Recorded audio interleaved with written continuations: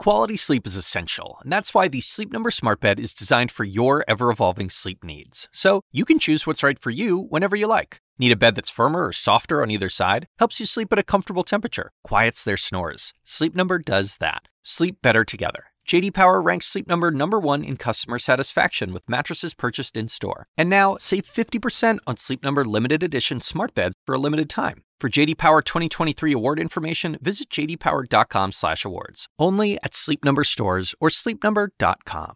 Very much, Anderson. I am Chris Cuomo. Welcome to Primetime. Tonight, we saw a brawl in the judiciary, and they were just talking to historians. What comes next? We have two judiciary members here and also one of the professors who testified before them today. The main question is, can this process ever yield any progress? And the GOP is doing its best to ignore the obvious, but how do they hide from Rudy Giuliani maybe back in Ukraine digging for the same dirt that is all over the president? Our investigators are on the case. What do you say? Let's get after it.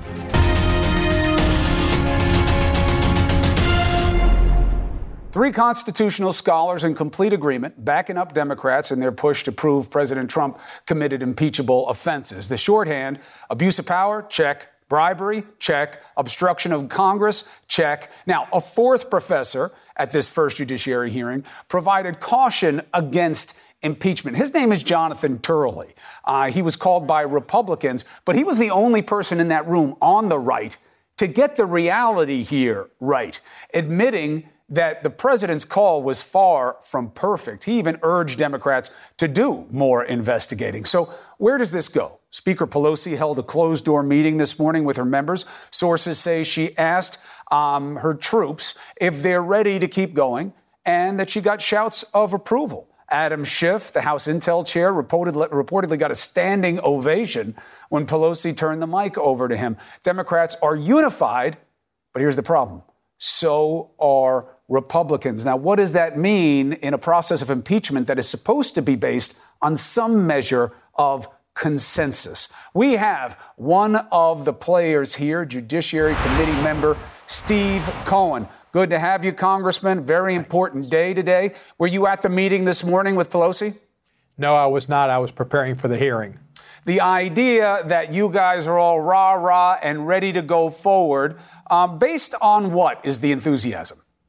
Well, the fact that the facts are clear. They're pretty much uncontroverted. There was abuse of power. There was a betrayal of the nation, and there was a corruption of the election processes, or attempt to corrupt the election processes.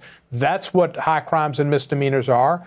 There are violations by the president and high officials that make it difficult for the country to go on and democracy to survive.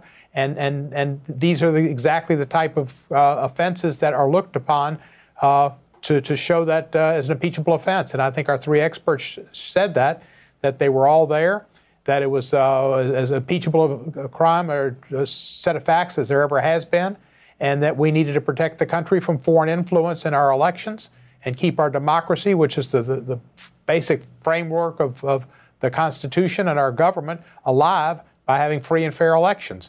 And that the framers were afraid of this. They were afraid of foreign entanglements. Right. They were afraid that somebody would either try to enrich themselves as president, or they would use their office to guarantee their reelection. And the framers said, we need to have impeachment. It's so important that the original person that thought we didn't need impeachment, that election was sufficient, Mr. Morris, Governor Morris, changed his mind during the debate and said, you're right. We've got to have impeachment in there because we can't let presidents get away with this. Yes, let me ask you something in terms of the facts on the table.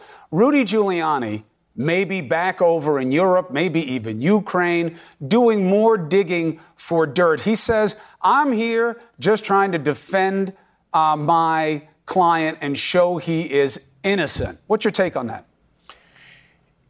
President Trump can't get over the fact that he won the election with the help of the Russians. He asked for it. He said, Russia, if you're listening, get me those emails. His son and son-in-law, and they all met with the Russians at the Trump Tower. It wasn't about adoptions. It was about getting dirt on Hillary Clinton. And Mueller couldn't show conspiracy, but they could show there was collusion. There was involvement with the election.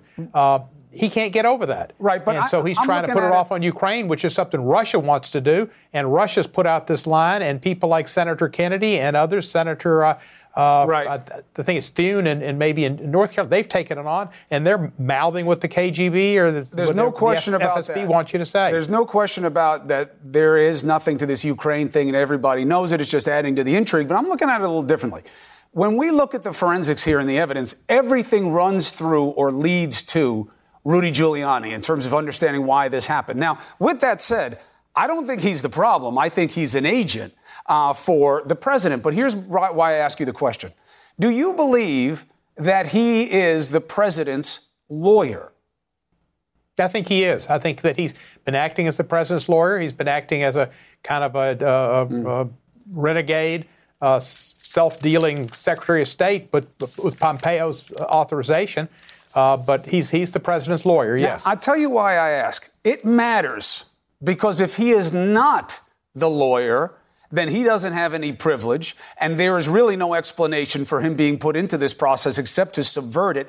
And if he is the lawyer, there is still a big problem because, you say, yeah, he's the lawyer. Now, on this show, he said he was a lawyer.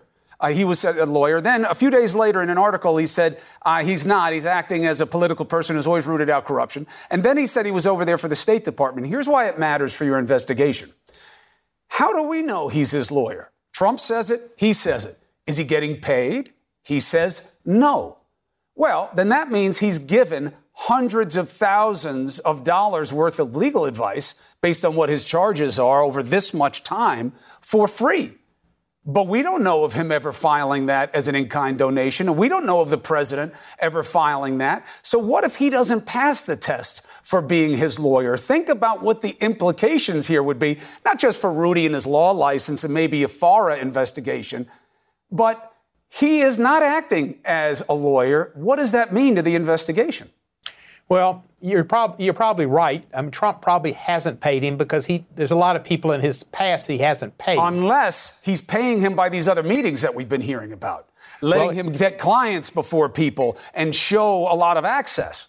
Well, that's a payment of a different kind. It's not one that might be reported, but he's giving him access and he's using it to his advantage.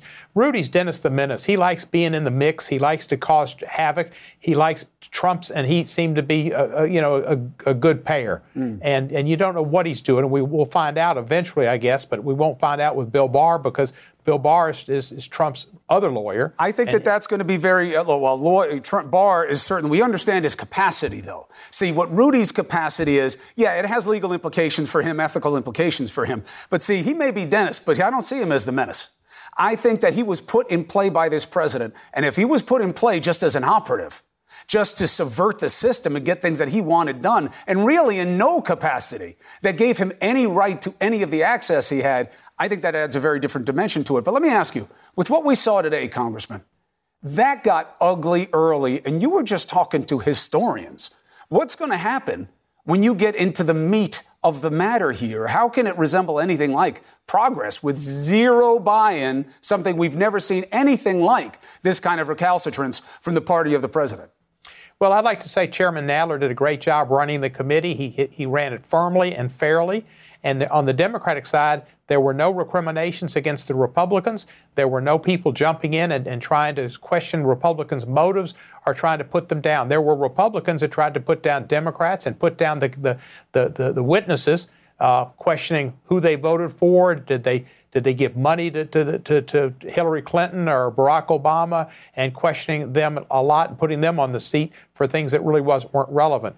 But the Democrats, I thought, ran a very, very structured and orderly process to try to elicit facts that would show the violation of our Constitution and the need why we need to protect it so that this election, which is coming up, will not be interfered with more.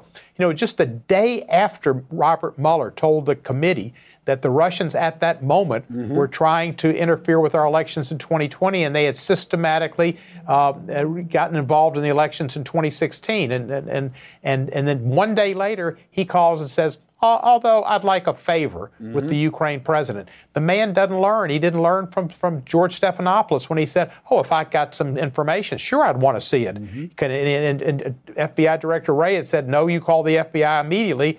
He doesn't learn. Well, the man is lawless and reckless. You only learn if you think your current position is wrong. And he clearly doesn't, and he's getting a lot of affirmation from his side. Again, we've never seen anything like it in modern history. Nixon's own party went bad on him. That's why he resigned. In 98, you guys split on Clinton. You had 31 of you vote to impeach. 5 of you voted to impeach. 31 voted to advance the impeachment. We'll see what happens here. Congressman Steve Cohen, thank you for being with us on such an important day. You're welcome, Chris. All right. You saw today the state of play. Man, this is a deadlock, okay? So we have ahead the argument against impeachment with one of the Republicans that was there today. What do they see as what matters? What do they see as any chance of progress? How do they rationalize the way Steve Cohen and the Democrats do why they're doing the right thing? Next.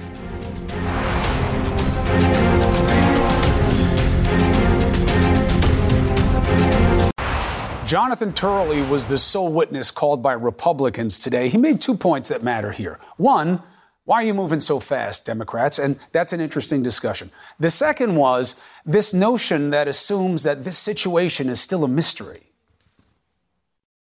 If you prove a quid pro quo, that you might have an impeachable offense. But to be clear, what you just described is a quid pro quo. It is funding will not flow unless the investigation into the Democratic server happens as well. We do that all the time with foreign policy. And don't forget what EU Ambassador Sondland said. There was a quid pro quo. Everybody knew it. I delivered the message. Now, that doesn't mean it's worthy of impeachment. Well, but why ignore the obvious? Judiciary Committee member Mike Johnson of Louisiana, thank you for being here after such a long day. You know, it's important for us here to test both sides on these things.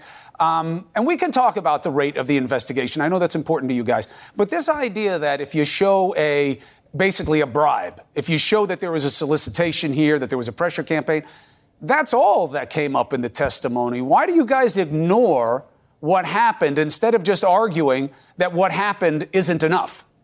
No, look, Chris, I would dispute all of that. We are paying attention to exactly what happened. No witness that testified, either in the basement or out in public, has said anything about a bribe or extortion. That was a term that the Democrats were using to justify this whole charade. That's a legal conclusion. Sondland said there was a quid pro quo. Everyone who testified who was around there said there was a pressure campaign that you don't get the aid if we don't get the announcement. That's the same thing. You don't have to speak Latin.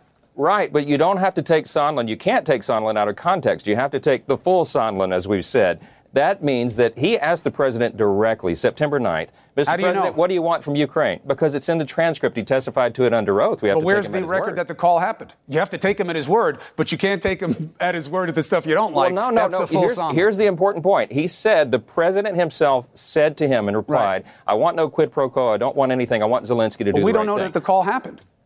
Well, okay, you can say that Sondland was not being truthful under oath, but when he talked about the quid pro quo that he thought, he was forced to admit that was his assumption. It was a presumption. It's conjecture on his part. There's no evidence of that in the record. And so we're pointing to the record. Just let's slow it down for 1 second just for the audience. You're a very talented attorney. You know what you're doing. But here's the point. When you say it's just conjecture, Sondland spoke to the president on a regular basis. He says that he was given every indication by working through Giuliani and working with others that this is what they wanted.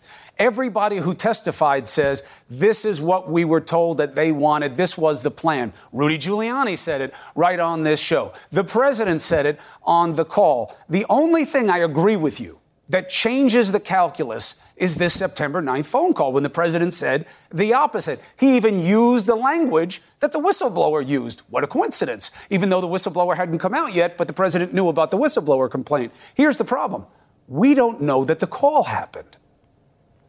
Look, that's the first I've heard anybody make that argument. Look, really? You have to. Well, for your line of reasoning to apply, Chris, you also have to ignore what the officials in Ukraine said. It was November 14th where the foreign minister in Ukraine came out and said there was absolutely no link whatsoever between any request for an investigation and the funding. Then why did they go to Vindman and say, what do we do with Rudy? How do we deal with all these offers? We don't like this. Why were they wringing their hands like that? Why did Zelensky come out last week and say, hey, if you're our partner, you don't cut off aid to anything in the middle of a war? Why would he say something like that? Zelensky has been defending President Trump's version of this, his understanding. And you have to take this in full context. That's what the president had, the full context. But isn't the full context that Zelensky was desperate for access to the American presidency to show that threshold of power and that they needed the aid because they're in an existential crisis? Why would you go against your pocket? There's no question about that. But the full context is also that Zelensky was elected as the president of his country on a platform similar to what Donald Trump has said. He was going to drain the swamp, so to speak, in Ukraine. The president knew that. He regards Ukraine, as most objective observers do, as one of the most corrupt governments, nations in the country, right, in the world, in the top three. And he's talking to Zelensky about that. He wants him to clean up the corruption there. He has a fiduciary obligation to the taxpayers in this country not to misspend our resources overseas. And that's how President Trump was thinking about this. But if that's how he was thinking about it, reasonably, the full reasonable. If you were to ask people in Ukraine, the officials there, when you think of corruption in Ukraine, what comes to mind? How many do you think would bring up a debunked conspiracy theory about their non-interference in the 2016 election or the Bidens? If you care about corruption in Ukraine, you talk about the endemic corruption. You say, what are you doing with NAFTA gas? What are you doing with your pay-for-play with Russia? What are you doing with your resources? What do you do with your barons who are getting all of this public property? That's what you'd ask. Not about the Bidens, who's a U.S. citizen. You'd go to the DOJ. That's what Mike Johnson would do. That's not what the president did. Well, look, the president operates the way he does, but if you ask citizens in Ukraine about it... He operates the way he does. What does that mean? What if you throw a rock through the window and you take a necklace and say, that's the way I operate? Again, in the full context of what the president was talking about with Zelensky, they're thinking about that corruption that's widespread. There was a poll that came out, I think 68% of Ukrainians had bribed a public official in the previous year. I mean, This is a very corrupt country. So you should look at the corruption inside Ukraine. That's fine if you want that as your litmus test for money. But he only asked for things that were good for him, not Ukraine. Let me ask you something else while I have you. Rudy Giuliani, are you okay with him in the midst of all this going back there and doing more digging? And if so, on what basis? Well, I'm seeing conflicting reports about what Rudy Giuliani is doing right now. If he's not there, God bless him. I hope he's safe. If he's there, if he's asking questions, and none of us know that. It's all speculation. Okay. That's not relevant to the impeachment question. It's not relevant to what the Congress is doing right now. And I just want to say, because we were talking about the hearing today, I don't think the Democrats move the ball at all. I think the American people are very frustrated by this. Every witness today was forced to admit they had no personal knowledge at all about any material fact in the Schiff report. I mean, they're just historians. But thing. Mike, I don't disagree with you about any of that. They were just historians today. Yeah. The only guy who I think is relevant, I mean, I guess a couple of them were here in 98, but Turley made a couple of arguments in 98 that were interesting to hear his take on the state of play today. But a lot of that was academic. I don't disagree with you about the needle so much. But wait, I think Rudy matters 100%, and not because he's the bad guy.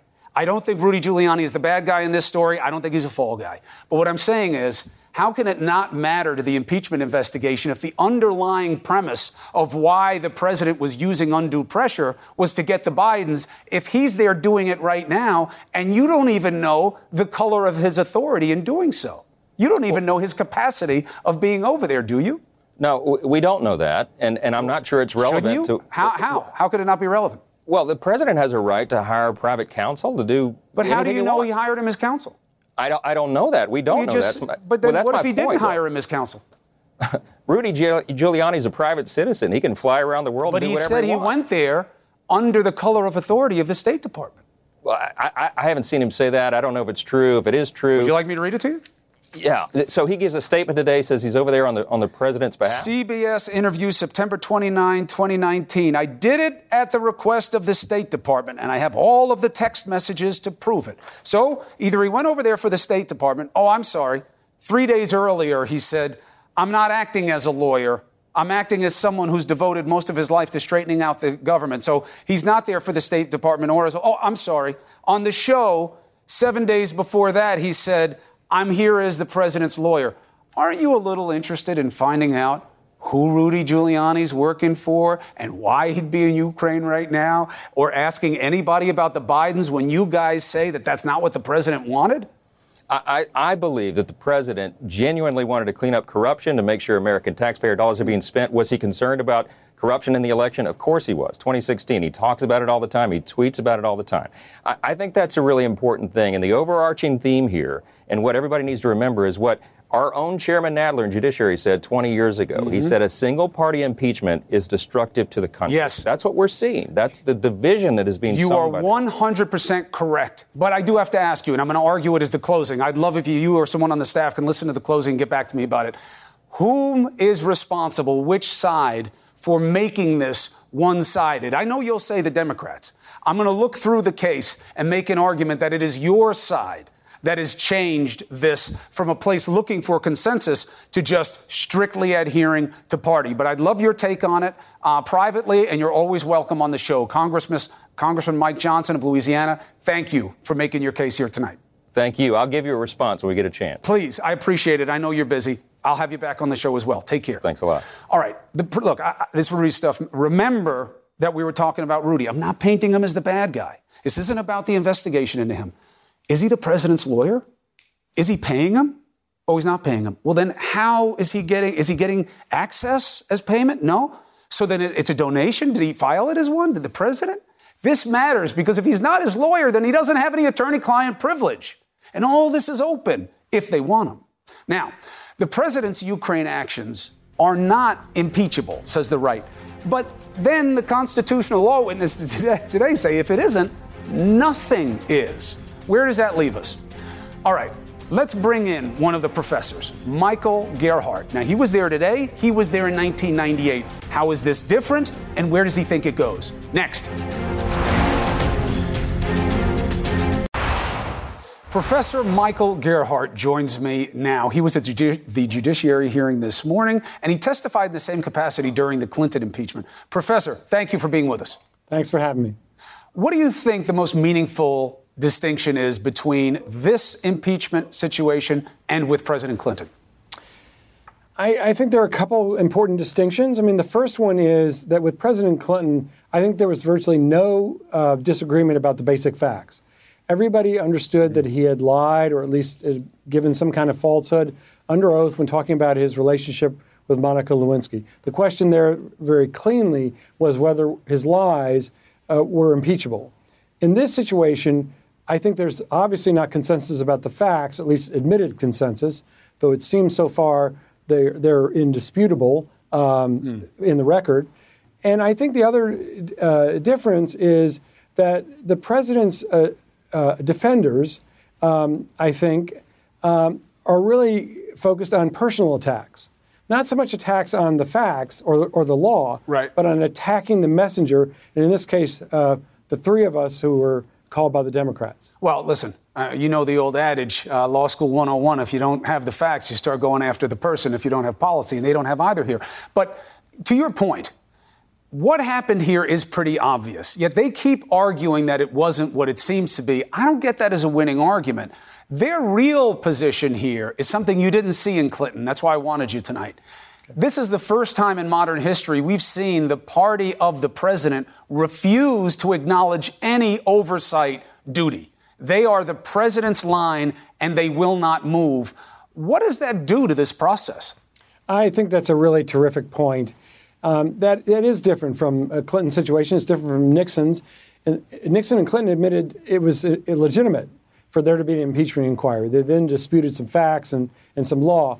But here, the president's defenders are doing exactly what you just said. They're defending they are attacking the legitimacy of this inquiry at all, and attacking the people making who are fact witnesses, attacking the people who are talking about the law, but attacking them for being disloyal, right, for being idiots or whatever, but not really attacking the substance of what they're saying. But, you know, that really throws a wrench in the works because that's not what the founders intended. So that's my last question for you. Okay. I read, the Federalist Papers 65 and 66, but the middle section of 65 is germane here. They didn't want this to be a battle of numbers. This was supposed to be about some measurement of consensus in the Constitution itself. That's why they put 2/3 of the Senate in there. You got to agree with each other to some extent here. So what's the right thing to do in this situation? If one party basically won't participate, Do you impeach if you have the numbers, or do you abandon the effort because this was not what impeachment was made for? Chris, that's a really terrific question, and I think, and I've given it a lot of thought. I think the answer to your question is in my opinion, that what is at stake here is really the conflict between two different kinds of precedents. What is the precedent we're going to set here? If the House impeaches or goes forward, it sets a precedent for the House and sets down a marker that what the president did at least got the disapproval of the House. The other kind of precedent that could be set is presidents can do this and get away with it. This is okay for the president to do. And that, in many respects, this whole episode, this whole situation is about which of those precedents is going to be established. Professor, thank you for what you did for the country today. I know it's not easy, but these aren't easy times. And thank you for being with us tonight. Appreciate it, Professor Michael Gerhardt. Now, somebody who actually agrees with him, you're never going to believe this, but it was the person the Republican called today. Not now, but back in '98. That's part of our closing. Please stick around for that. It's worth it. It's food for thought. Now, we got to get back to Rudy Giuliani, okay? And it's not because I'm in love with my own idea here, all right? He isn't denying reports that he's in Ukraine. I'm not even saying it's wrong if he's in Ukraine or illegal. But in what capacity? And I believe that this may be a big key to the case. Why? Well, that's where we're going to bring in better minds. Misters McCabe and Baker. We're going to put their investigative know-how to this set of facts. Next.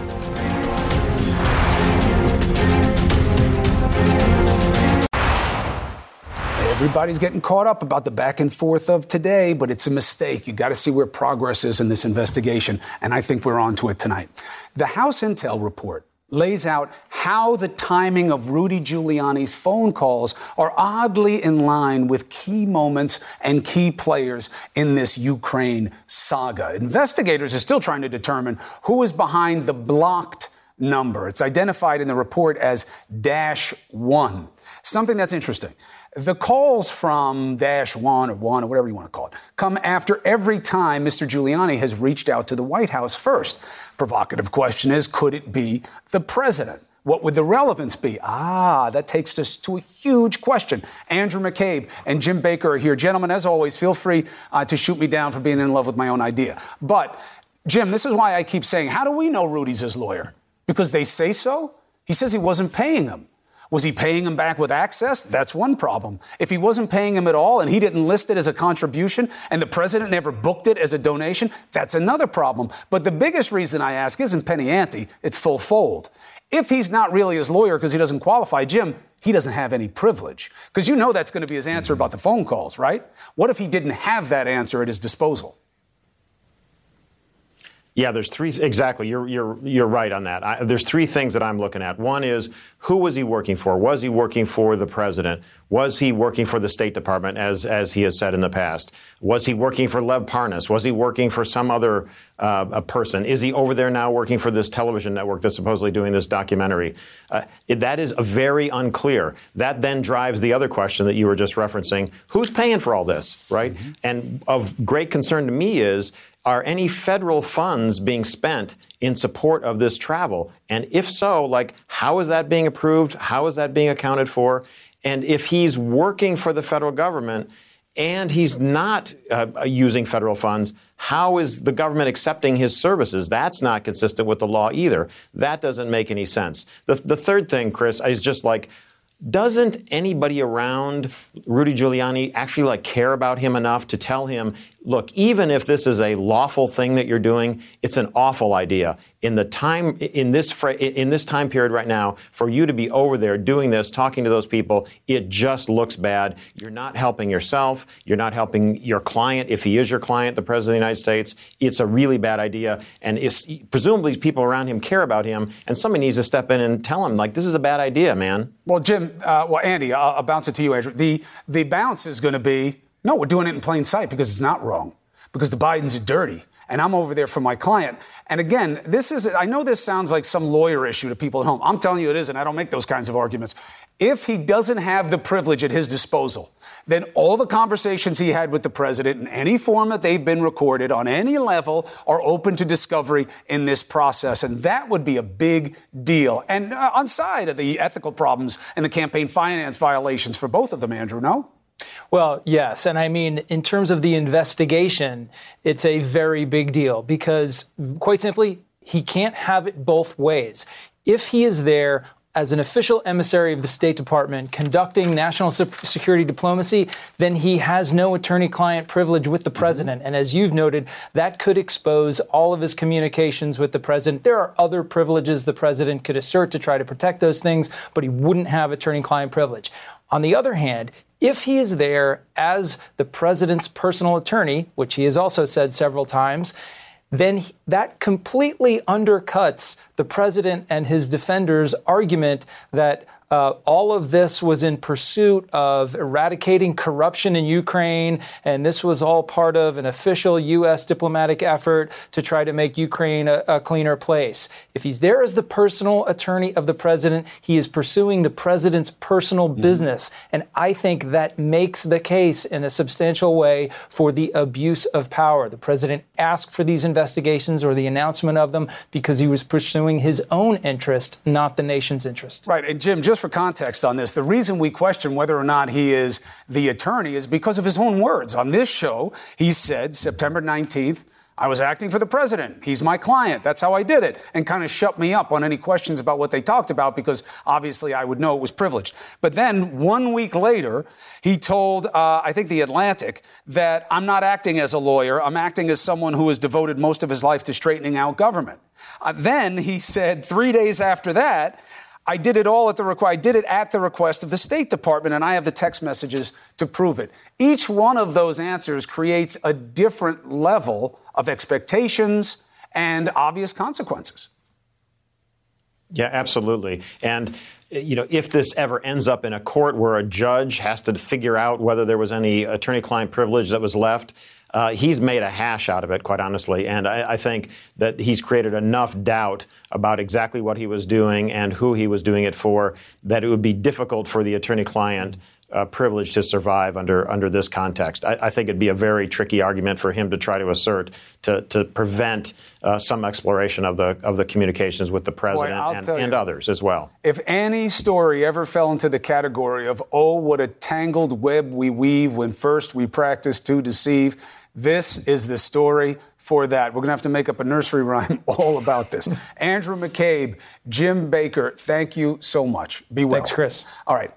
Now, there is an argument to be made that this is at a stalemate. Polls, the optics of what you see in the room. What does that mean about impeachment? All right? It's hyperpartisan. It wasn't meant for hyperpartisanship. So the argument becomes, what is the right thing to do now? I'm going to use sound from 98 and now, rationales from then and now, and common sense on what we see to make the argument of who's in the wrong and which way is forward. Next.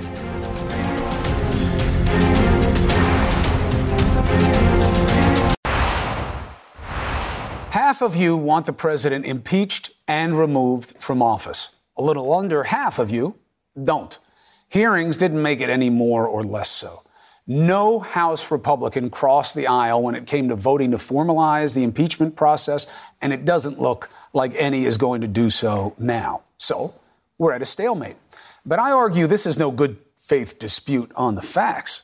What happened here and why is obvious and reflected by all we've seen and heard. President Trump abused his power. He did it for his own gain. He did it with a foreign power. He did it to interfere in his election. Republicans complain about rushing through the process, and that's fair criticism. It has gone fast.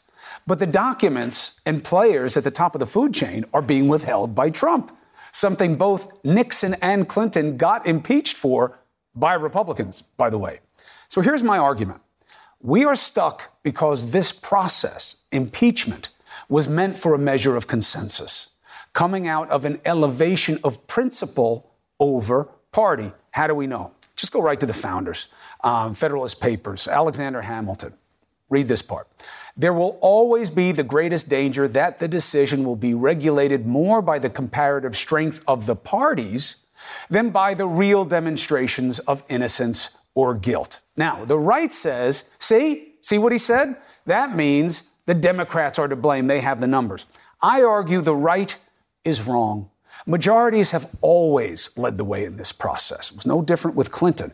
But what did change is the GOP becoming the Republicans. Okay? They complain that impeachment can't be one-sided, and that's not new as a concept. Judiciary Chair Jerry Nadler, back when it was his side in the soup, he made the same argument. There must never be a narrowly voted impeachment or an impeachment substantially supported by one of our major political parties and largely opposed by the other.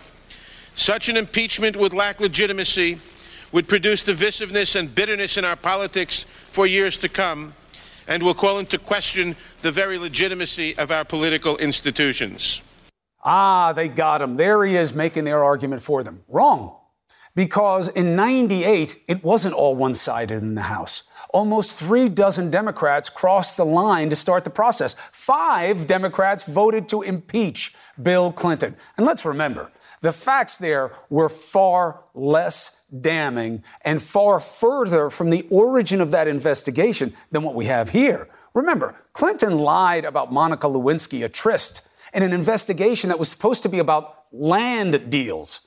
Here, you have a textbook example of courting foreign interference in a probe that is looking at exactly that. Imagine if right now the Democrats said, we have proof that the president lied in this civil deposition in some lawsuit about an ongoing affair. We're going to impeach him for that now. That's the most obvious example. People would go crazy. Okay? So it was, and remember with Nixon, it was members of his party that told him he was done. So this is the first time where we've seen a party go all in, exclusive of their constitutional duty. So you know who was right here? The president. He was dead on when he said this. You'll have a Democrat president, you have a Republican House, and they'll do the same thing because somebody picked an orange out of a refrigerator and you don't like it? I forget about the orange part, but he is correct. That's exactly how it went with Clinton. So he is living his own prediction, except he's not looking into the future. He is the future. The Democrats are doing what the GOP did, the way the GOP did it, except the GOP is not acting like the Democrats, right? Because the Democrats have him on worse facts than the GOP did with Clinton. I'm telling you.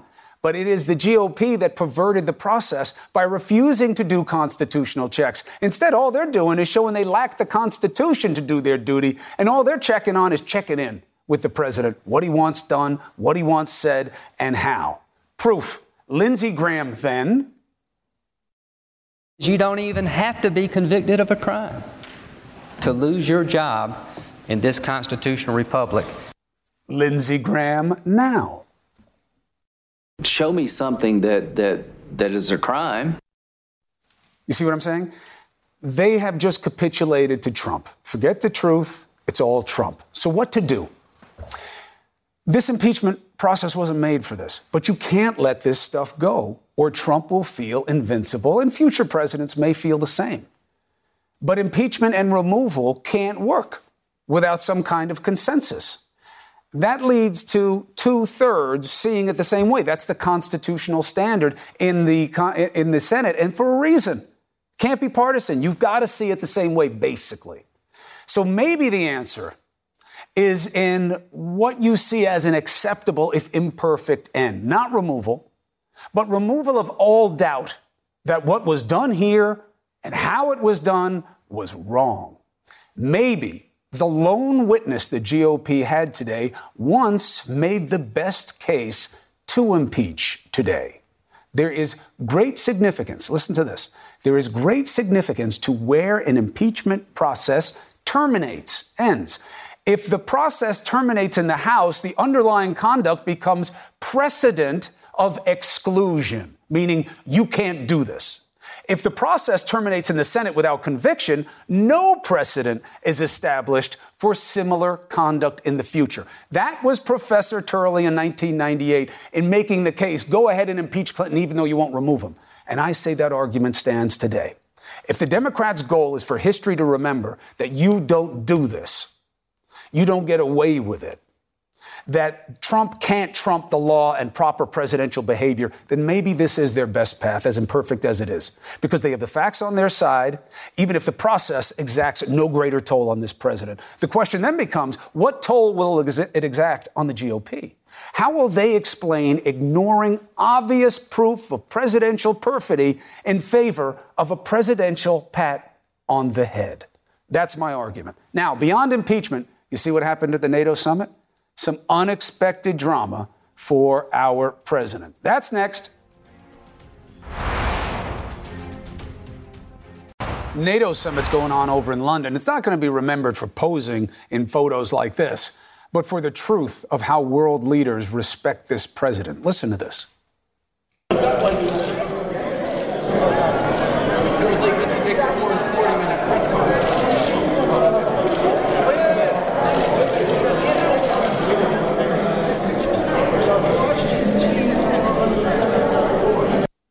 Now, it's mostly Justin Trudeau, obviously the leader of Canada, but you saw them all laughing. That's Macron, you got Boris Johnson there just laughing at the President of the United States. Now, thank you for watching, though. I'm sorry you had to see that. Let's get the take with D. Lemon here as CNN Tonight takes over the coverage. Quality sleep is essential, and that's why the Sleep Number Smart Bed is designed for your ever-evolving sleep needs. So you can choose what's right for you whenever you like. Need a bed that's firmer or softer on either side? Helps you sleep at a comfortable temperature. Quiets their snores. Sleep Number does that. Sleep better together. J.D. Power ranks Sleep Number #1 in customer satisfaction with mattresses purchased in-store. And now, save 50% on Sleep Number limited edition smart beds for a limited time. For J.D. Power 2023 award information, visit jdpower.com/awards. Only at Sleep Number stores or sleepnumber.com. I'm Dr. Sanjay Gupta, host of the Chasing Life podcast. In honor of our 10th season, we want to hear from you. Leave us a message at 470-396-0832 and tell us how you chase life. It could be used on an upcoming episode.